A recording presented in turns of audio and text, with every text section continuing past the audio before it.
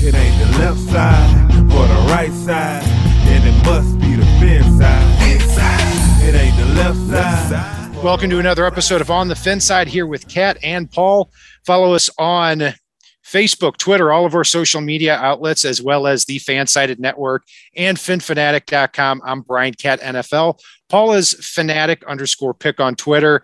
We are joined here by Nick Wooten, managing editor here of the USA Today Bills Wire, kind enough to join us here to give us some Bills insight from year to year as we continue this Dolphins-Bills rivalry. This game starts here at 1 p.m. Eastern time. This Sunday, Bills are favored by 3.5 points. Bills coming off a 23-16 loss to the Steelers. Dolphins coming off a 17-16 win against the New England Patriots. Nick, thanks for joining us here today. Absolutely. I had to give the Dolphins faithful a little bit something this week after I took that money line for the Dolphins last week against the Patriots. So I will throw that out there right away. Well, even if the Patriots had gotten the field goal, you would have still covered because I think the line was at 3. Did you get 3 or 2.5?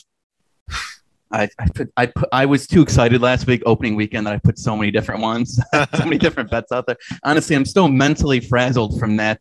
I took a parlay with the Ravens and Raiders, and of course I took the Ravens, and then that game was just so insane, and I hit the over at least, but it didn't help the parlay. But point is, after that game, I think I lost thought on all my other bets last week, but I know the Dolphins won, so don't hate the Orchard Park guy, Buffalo guy here too much this week. I believed in you guys last week.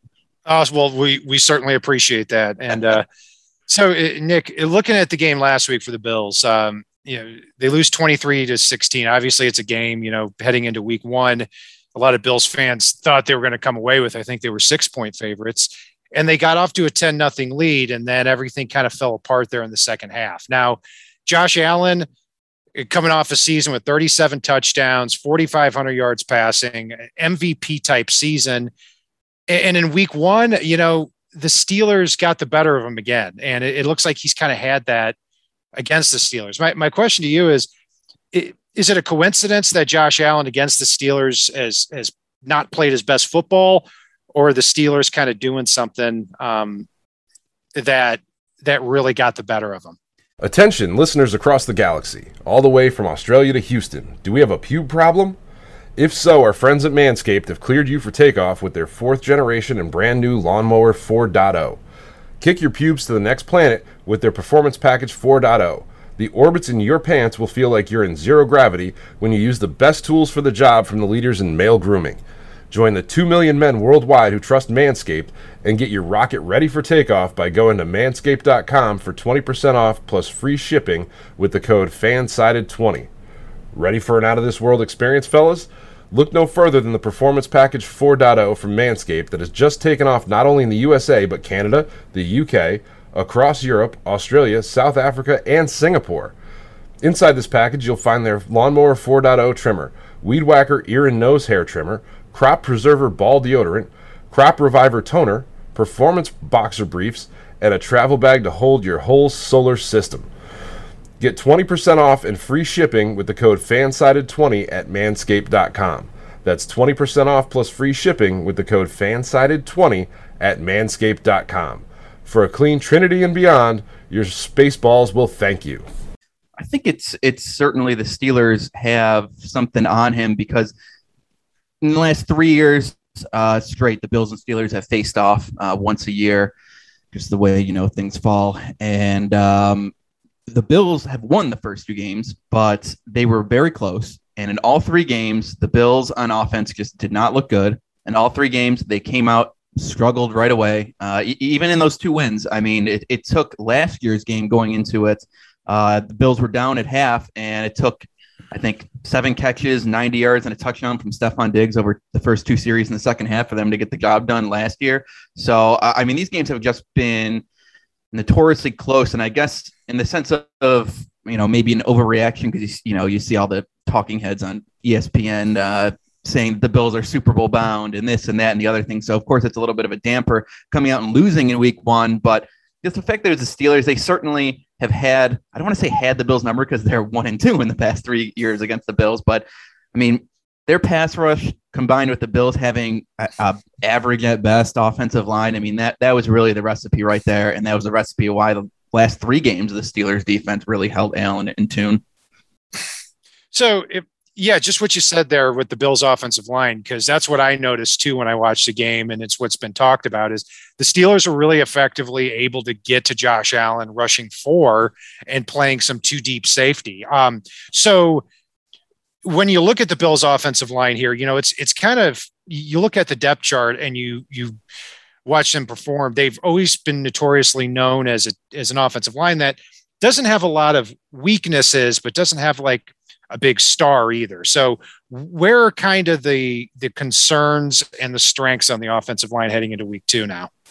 So last week, the biggest story for me personally was they had, I believe, 6 or 7 holding calls in the offensive line, right there, baseline, not good. And Deion Dawkins, the left tackle, is widely known as you mentioned, he's never had a Pro Bowl. He's not a star, but he's probably their best offensive lineman, left tackle Deion Dawkins. He had 3 holding calls last week, which is not good at all in a single game. Wow. It's not good for about a half a season, having three holding calls. He had 3 in one game. He's coming off actually a bout with COVID where he was in the hospital for a couple days, and he had some really jarring quotes afterwards. And he said he came into camp and just wasn't 100% in football shape after that, which, I mean, you can't blame a guy. So to answer your question, the outside of the tackles of the Bills offensive line in recent years has been the area where they've been pretty good. Last week, we're hoping that maybe it was a blip. He was going up against Melvin Ingram a lot, and you also have TJ Watt on the edge. So he had a tough time. And despite the Bills saying that it wasn't COVID related and he's back in football shape, he probably wasn't, considering it 3 holding calls against him. That's so rare for him. But in the middle, their interior of the Bills offensive line for a while now has been a little suspect. I mean, they're rotating a little bit. Cody Ford is a former 2nd-round pick that they traded up to get, and they just love giving him as many chances as they can, even though he kind of struggles here and there. He actually was the only one on the offensive line without a holding call against him. But, of course, he was rotated out of the game with Ike Butker.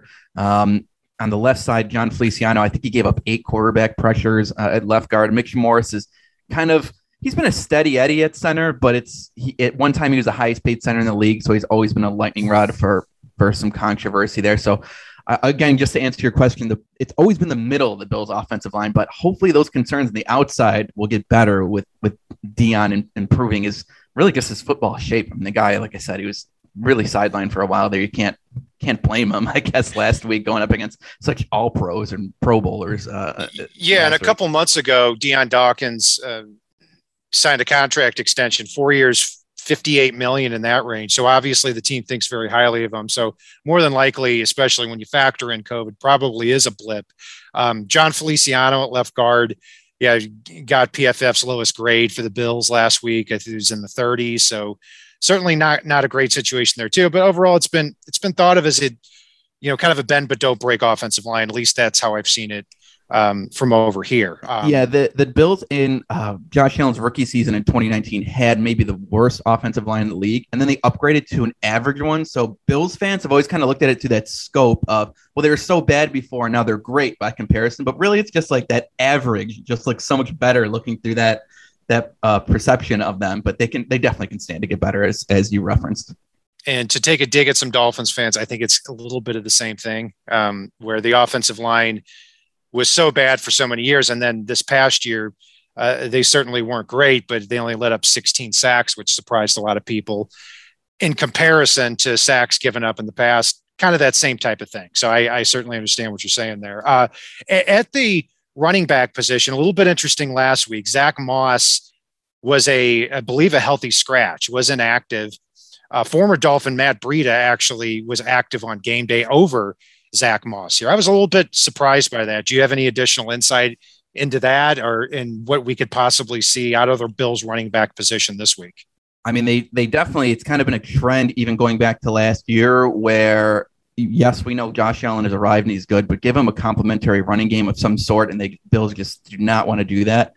Of course, it worked out pretty well last year. They made it all the way to the AFC title game, but still it'd be nice. And this was just another one of those games where they really didn't have it. I mean, Devin Singletary started. He finished the game with 11 carries and 72 yards, but it wasn't until they were down and on the scoreboard specifically, where it was almost like the Steelers were just obviously not expecting them to run the ball, where all of a sudden they're ripping off a 25-yard run, which really just kind of saved Singletary stats. But in terms of Moss, I mean, that was a big shocker for everyone. Matt Breida had 4 carries, 4 yards, and he lost, I think he had a 7-yard carry and then lost 6 yards. The Bills went for an awful 4th down. It was like 4th and 1, and they faked the run with Allen. They threw it back to him, and the Steelers were just like, there's like 3 guys around Breida. It was a brutal play. So I don't know if it just was very confusing because the Bills at the end of last season were trending towards giving Moss more touches.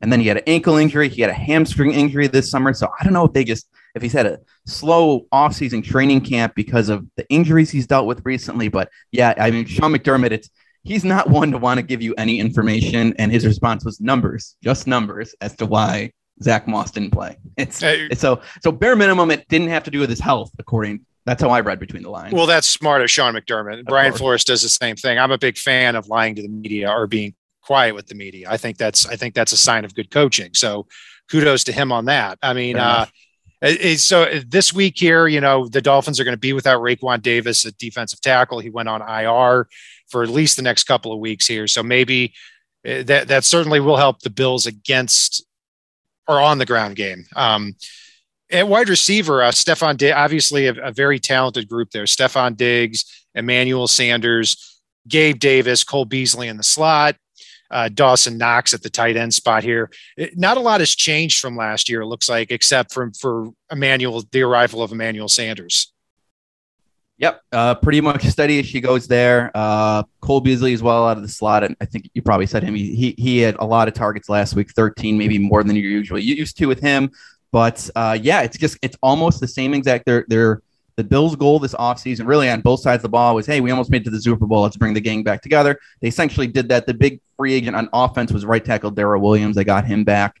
But if we're talking playmakers, Emmanuel Sanders is essentially, for a good chunk of last year, it was basically Diggs, Beasley, and Davis because John Brown, former Bill, he was banged up last year, and he had a couple good seasons in Buffalo, but he was banged up last year, spent time on the sideline. Then he did get out there. He kind of never looked 100% like himself. So, yeah, it's almost like Brown out, Sanders in, and let's go. And didn't really stretch the field a lot last week. That kind of was more so on Allen. To Sanders' credit, he did get open down the seam, and Allen missed him, unfortunately. But it's kind of steady as she goes. It's hard to find any insight with the Bills playmakers. They didn't want to upgrade a tight end and brought everyone else back. Well, let's park on that for a second there. Last year, Josh Allen, I was incredibly impressed by his aggressiveness down the field last year compared to the 2 previous seasons.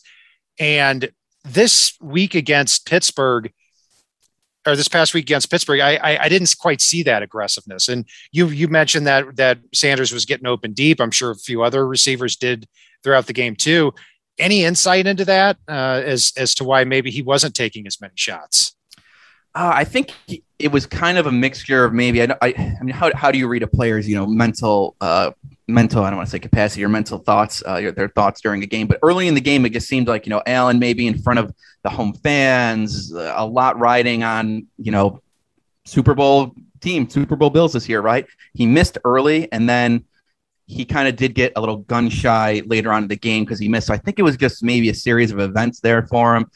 And they just never really got in a rhythm again. The pass rush was just so all over him. I mean, the Steelers rushed, I guess maybe the better way to say it is the Steelers blitzed one time in the game against the Bills, and they still were all over Allen. So Allen maybe got a little gun shy. He missed, I think, twice early. Sanders on one, maybe Diggs on another. I can't remember if that one was in the first or second half, but regardless, I know Sanders was in the first half. So he might have just not had really the time out there. Hayward coming up the middle on him. It was they were all over Josh Allen there. And I don't want to put too much blame and pile just on the offensive line because we already covered that, but yeah, they played a part there for sure. Yeah, the Bills were also winning for most of the game too. I mean, it might've been 3-0, might've been 10-0, but still they were leading for most of the game. That yep. Bleeds into it too, obviously. The defensive side of the ball. Go ahead. I'm sorry. Oh no, I was just going to say that, and maybe that was a game coaching too, because they didn't actually run the ball and keep the Steelers very honest in the game. I mean, they threw the ball 51 times in the game. They were expecting pass. Yeah, and one more thing on Josh Allen. I heard a stat, I think from PFF or Next Generation, that last year when Josh Allen was blitzed in 2020, he had 20 touchdowns and 2 interceptions. So the benefit of the Steelers being able to get to Josh Allen with the front four, man, oh man, not having to blitz, only blitzed one time, like you said. So yeah, that's something that the Dolphins are going to have to bring here. And a big matchup is going to probably be Jalen Phillips going up against Deion Dawkins. And you've got Emmanuel Ogbah against Darrell Williams on the other side, a little bit more of an even matchup there too. Well, I mean, I'm not going to say Phillips and Dawkins is uneven. Phillips is so unproven, but yeah, that's going to be a big part of it. Because if the Dolphins can get pressure without sending the house every play, Dolphins blitzed almost half the time last week against New England. So it's going to be a lot different defense this week against the Bills. So we'll see what happens there. Certainly. Yeah. Allen does well against the rush, as your PFF stats prove, but it's almost, I saw maybe another tweet. I don't think it was a source or outlet, pardon me, or anything like that, but it was like, did the Steelers find out how to stop Josh Allen? It's like, well, I'm pretty sure you can stop most NFL quarterbacks if you're almost blitzing nobody and you have 8 guys in coverage behind your defensive line. It's a very good recipe against Tom Brady, against Patrick Mahomes, against everybody. Right. And we saw a little bit of that last week for the Dolphins too. The Patriots were only sending 3 or 4 to the quarterback. Not a ton of pressure on Tua, but certainly enough when you're dropping 7 or 8 guys into coverage. So yeah, and the talent that the Dolphins have in their secondary is hard pressed to find better. So certainly. On defense here, the Bills rotate a lot of players. It looks like on their front four. They drafted Gregory Rousseau in the first round. One of Paul's favorite players, Boogie Basham, in the second. I believe he was inactive this past week, though. Jerry Hughes seems like he's been there forever, and they've got Ed Oliver at the defensive tackle spot too. How would you assess, the defensive line here this past week against the Steelers? Yes, so far, Sean McDermott never really addressed. He just, of course, a coach is not going to just come out and tell you why a guy was inactive, but he has not yet addressed why a Boogie Basham was not out there. Second round pick, you'd think he would be, but the Bills did add a lot to their defensive line just in general last year. They kind of were exposed there, and their couple losses to the Chiefs that they really needed to get better in the defensive trenches. And so far, it's looked pretty good. Rousseau, kind of ironically compared to Basham, back in April. Okay, Rousseau is the project guy, such a high ceiling. You take him in the first round. Basham is going to be there, the guy ready from day one. Well, it's kind of in the opposite, right? Rousseau was out there. He's actually now there. In the rotation that the Bills run ever since Sean McDermott arrived, it's so noteworthy that they run such a big rotation in their defensive line. So, the guys who had the most snaps, you consider them the starters. Rousseau is actually the starter alongside Jerry Hughes and Mario Addison, who the plan with him actually was he had the forced fumble last week on Big Ben, and they thought maybe he'd play better with less snaps, have a little bit more in the tank because he's kind of up there in age. And so far that looked good. You mentioned Jerry Hughes. Longest tenured member of the team, just been there forever.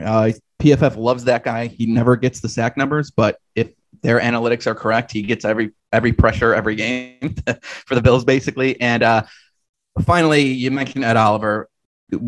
I personally never thought he was approaching bust territory for the Bills, but he certainly could do with a breakout year, and that started with a very good game last week in the middle. That ever since you get Aaron Donald in the league, which is, maybe the best defensive tackle we've ever seen, especially in terms of an undersized guy, you get a guy like Ed Oliver is kind of compared to that, unfairly. The guy can't handle draft narrative about him, but he's starting to come along, and he was certainly getting in the backfield last week, creating a few problems in the middle of the defensive line. And hopefully if the Bills can get Star Lotulelei back, he did not play last week. He did not play last year because he opted out because of COVID. He's a guy who's been like the not sexy guy in the defensive line. Take up the blockers. He's a space eater. Maybe that'll help Ed Oliver. Maybe that'll help Tremaine Edmonds. That's the hope this year, but we didn't get to see it last week because he has a calf injury. That's hopefully he'll play. It's so early in the week right now that we're talking about it. Last week on Wednesday, McDermott said that Lotulelei would play, and then he just never practiced last week. So that's that coachmanship from Sean McDermott that he says the guy's going to play and he doesn't even come close to playing. But hopefully that's a good sign that he'll make his season debut against the Dolphins, Lotulelei, which can only help, I think. Yeah, Starla Latulele or Latulier, however you say his last name here. He was taken a few spots after Ryan Tannehill in the 2012 draft by the Panthers. Has spent 5-6 years with the Panthers. Moved to Buffalo, like you said. He opted out last year and was out week 1. But he's a big dude, and that'll be an interesting matchup with Ed Oliver on the inside because the Dolphins have 2 big guards who are impressive for their age, but also could struggle with speed rushers with Solomon Kindley and Robert Hunt. So that's going to be a matchup on the inside that certainly bears watching. In the back 7 there, one thing I noticed and one thing I saw in the snap counts here is the Bills played 58 defensive snaps this past week. Teron Johnson, their nickelback, was on the field for 58 snaps. So the Bills play a 4-2-5 type of defense almost exclusively, it looks like. Do you expect that to continue here? Yeah, most likely. I mean, that's been the case for most of Sean McDermott's tenure. Even last year, it would be Taron Johnson 80-90% of snaps. We'll do the weekly snap count story. It's almost, for us as people analyzing the team, it's almost, you look at the snap counts and you write that story for yourself so you can get that narrative of what this defense is looking like. And yeah, Taron Johnson has certainly been kind of like a starter for the Bills defense, essentially. And last week, he doesn't always hit 100%. I don't think he's maybe ever hit 100%, but yeah, I would expect that definitely to continue. And if it doesn't, sometimes you'll see a little bit of AJ Klein out there, but it's definitely going to continue. I would even maybe they put Siran Neal at the nickel as a bigger nickel on a couple snaps, couple packages. But yeah, Taron Johnson, he was up and down early last year. He was actually almost going to get benched for Cam Lewis, who's now a practice squad player. Actually, he did in maybe week 3 or 4. The Bills gave Lewis a shot to start, and he broke his wrist on the second snap of the game. Tough break for him. Didn't mean a pun there, but yeah, Taron Johnson finally settled down last year. He had the huge interception against the Ravens to ice their divisional round win in the playoffs, which is awesome. 105-yard touchdown return against Lamar Jackson. And yeah, no worries last week, really. I mean, he led the team in tackles, all of them solo. So Taron Johnson's pretty solid. I'm a little nervous. He makes me a little nervous sometimes. Like I said, he's up and down. So he's going to be probably matched up in the slot with Jalen Waddle a lot. And Johnson is one of the better nickelbacks in the league from what I've seen there in the slot. How is his speed? Now, my understanding is that he's not the fastest nickelback. And does that concern you going up against Jalen Waddle? I mean, we'll see. I mean, Waddle, shout out to my fantasy team last week, but a lot of Dolphins love from Buffalo today. But yeah, he's definitely not known as a burner in any sense of the word. Taron Johnson, it's so early within Jalen's career, and we'll see. But I mean, to answer your question, yeah, I'm not going to call him a burner in any sense of the word at all. Taron Johnson in the nickel. He's hopefully the Bills they run some zone defense a lot too, so maybe that'll help him out, make things a little bit easier. But we'll see. Right, and the Bills secondary still one of the better ones in the league, and it seems like it never changes from year to year either. I mean, they've got Micah Hyde and Jordan Poyer back there. Tre'Davious White is one of the best cornerbacks in the league, and Levi Wallace. It seems like he's going to be out of the lineup every year, but always comes back as that starting cornerback opposite Tre'Davious White, and always rises to the challenge year after year. It seems like he's been there for 10 years now. Yeah. He's quite the story because he was a walk-on at Alabama, undrafted rookie, ended up getting the call up for the Bills. I mean, to your point, every single year, and it's almost like a tongue-in-cheek question that Leslie Frazier, the defensive coordinator, and Sean McDermott was getting this summer. It's like, you guys try to replace this guy every year and never can because he just always battles. And they say that his mental approach to such battles last year was Josh Norman. Wallace they were kind of rotating a little bit in and out at the number 2. And then this summer, Dane Jackson, former 7th round pick, the Bills kind of used the COVID rules last year to bring him up from the practice squad at any single opportunity that they had. I think he played in 5 or 6 games, and he did flash quite a bit. But yeah, all throughout the summer, it was just Levi's beating him, and yeah, he's kind of just the steady Eddie, and he's Fans like to get on him a lot. I think he's pretty good for number 2.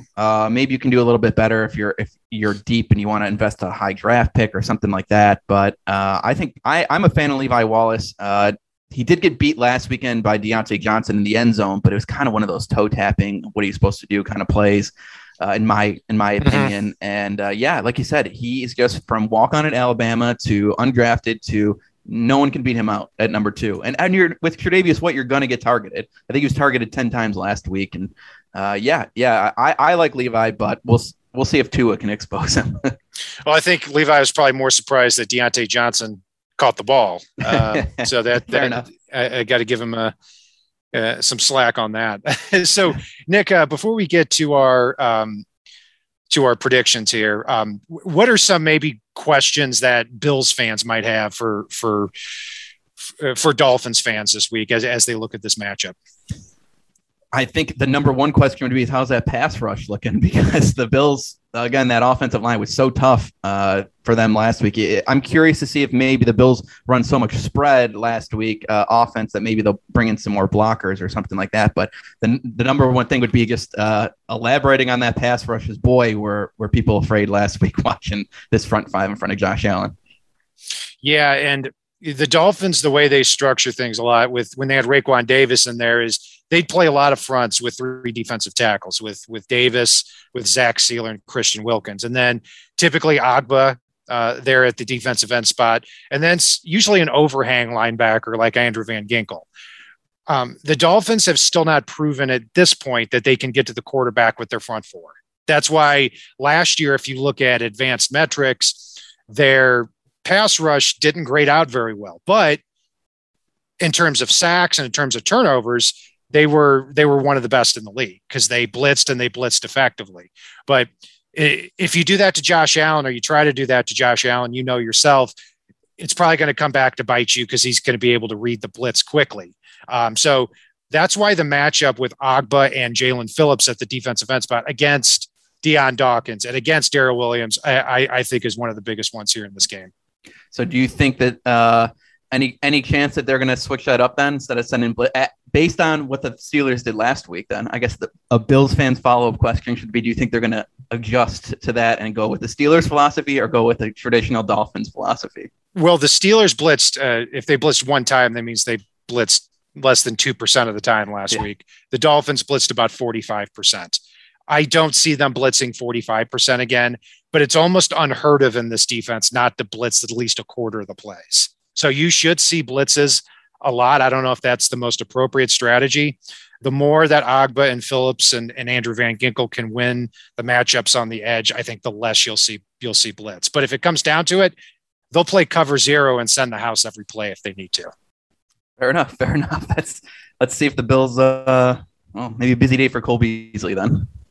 Yes. And one question in chat here from a Cap for Life, and I'll screen this a little bit. He said the Bills linebackers core is suspect. Nick, can you confirm or deny that? And I've got to preface that by saying I don't think you're going to find many linebacker units with 2 better players than Tremaine Edmonds and Matt Milano on there. Anything you want to say to piggyback on that? Yeah, I agree with you there. And I think this goes back to your thought on how they basically run a 4-2-5 defense, because those Tremaine Edmonds, who Pro Bowler, crazy. I can't think of the exact number, but he just had the 5th year option picked up on his rookie deal along with Josh Allen. They're both 1st round picks the same year.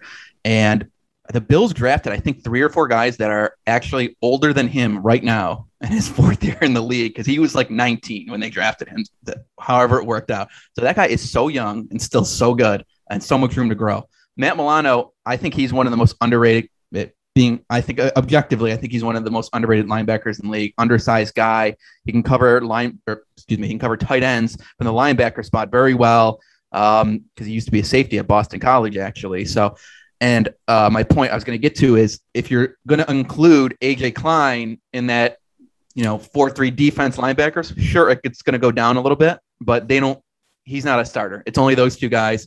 It's that nickel-based defense. So if you're going to go based off starters, it's hard to find a better pairing than the Bills. Absolutely. Great evaluation there. And Tremaine Edmonds, 6'5", 250 pounds, he either was 19 or just turned 20 when he was drafted. So still a very young guy, son of former Dolphins tight end Farrell Edmunds, as Paul mentioned here in the chat. So Nick, thanks for joining us here. And before we sign off here, what is your score prediction for the Dolphins versus Bills this weekend? So it's definitely going to come down to I think really both offensive lines, probably, because the Bills tried to remake their defensive line so much, and their own offensive line was a wreck last week. PFF graded them as the 13th best in the league last week, which, sometimes PFF does no favors for me in defending them sometimes. But anyways, I think this game is going to be, I'm going to go like maybe 31-17 Bills. Nothing against the Dolphins. I think they're a good team. I think they're going to be in second in the AFC East, but something about Josh Allen and playing the Dolphins, it's real. He plays so much better against the Dolphins, and I cannot tell you why. He's only lost the one time he lost in the Dolphins in his career so far was that Charles. I feel like every time I talk to you guys, I always bring up that Charles Clay drop in the end zone right at the end of the game. And if Charles Clay catches that, Josh Allen has never lost in his career against the Dolphins. He has 6 offensive players of the week. 3 of them have come against the Dolphins in his career. I don't know what it is with this guy and the Dolphins.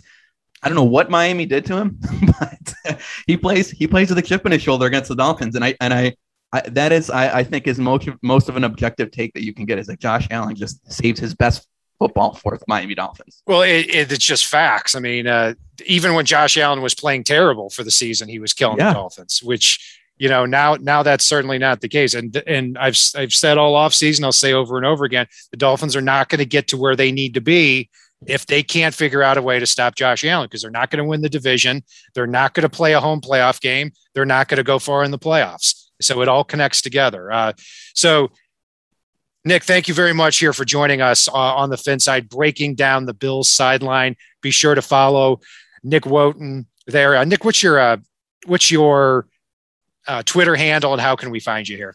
Yeah, I'm at Nick_Wooten. That's WOJTON.